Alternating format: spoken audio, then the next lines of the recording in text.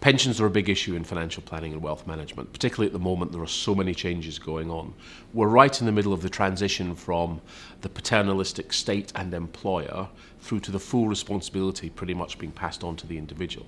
This is a huge demographic change. We're living longer, we're often retiring earlier despite what the government's trying to do. We've got to overcome this problem of having 20 or 30 years in retirement with no earned income. Investment Quorum, it's pretty much one of the cornerstones of what we're doing for clients.